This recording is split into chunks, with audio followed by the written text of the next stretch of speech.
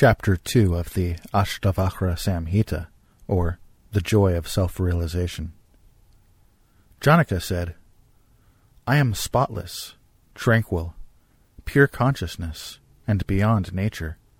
All this time I have been mocked by illusion. As I alone reveal this body, even so do I reveal this universe. Therefore mine is all this universe, or verily, nothing is mine. Having renounced the universe together with the body, I now perceive the Supreme Self through the secret of wisdom. As waves, foam, and bubbles are not different from water, so the universe emanating from the Self is not different from it. As cloth, when analyzed, is found to be nothing but thread, so this universe, when analyzed, is nothing but the Self.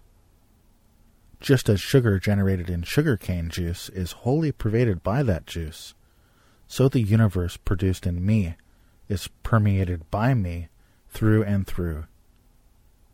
The world appears from the ignorance of the Self, and disappears with the knowledge of Self, just as the snake appears from the non-cognition of the rope, and disappears with its recognition. Light is my very nature, and I am no other than light. When the universe manifests itself, verily then it is I that shine. The universe appears in me, conceived through ignorance, just as silver appears in the mother of pearl, a snake in a rope, and water in a sunbeam. Just as a jug dissolves into clay, a wave into water, or a bracelet dissolves into gold, so the universe which has emanated from me will dissolve into me.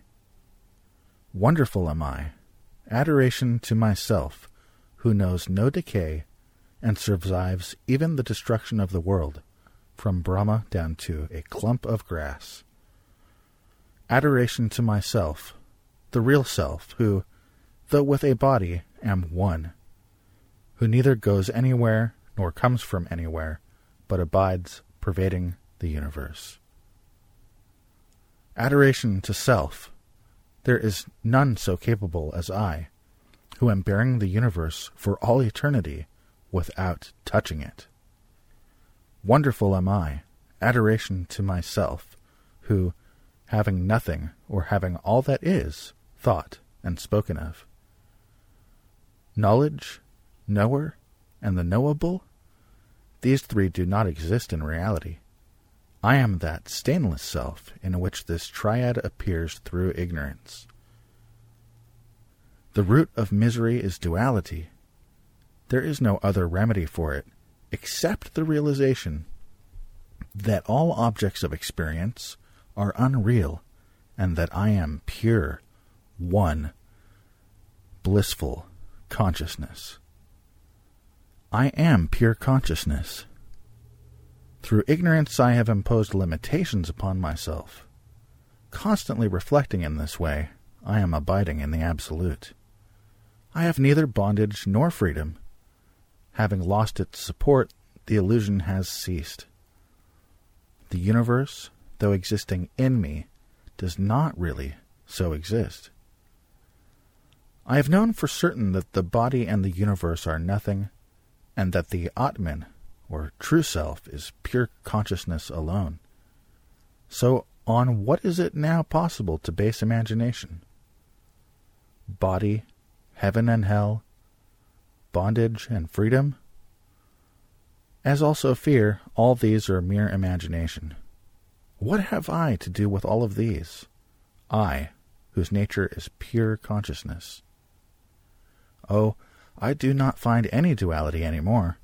Even the multitude of human beings, therefore, has become like a wilderness. To what should I attach myself? I am not this body, nor have I a body. I am not a soul, I am pure consciousness. This indeed was my bondage, that I had thirst for life. In me the limitless ocean. On the rising of the wind of the mind, diverse waves of worlds are produced forthwith. with the calming of the mind, with the calming of the wind of the mind, in the infinite ocean of myself, the arc of the universe, unfortunately for the soul, the traitor, meets destruction.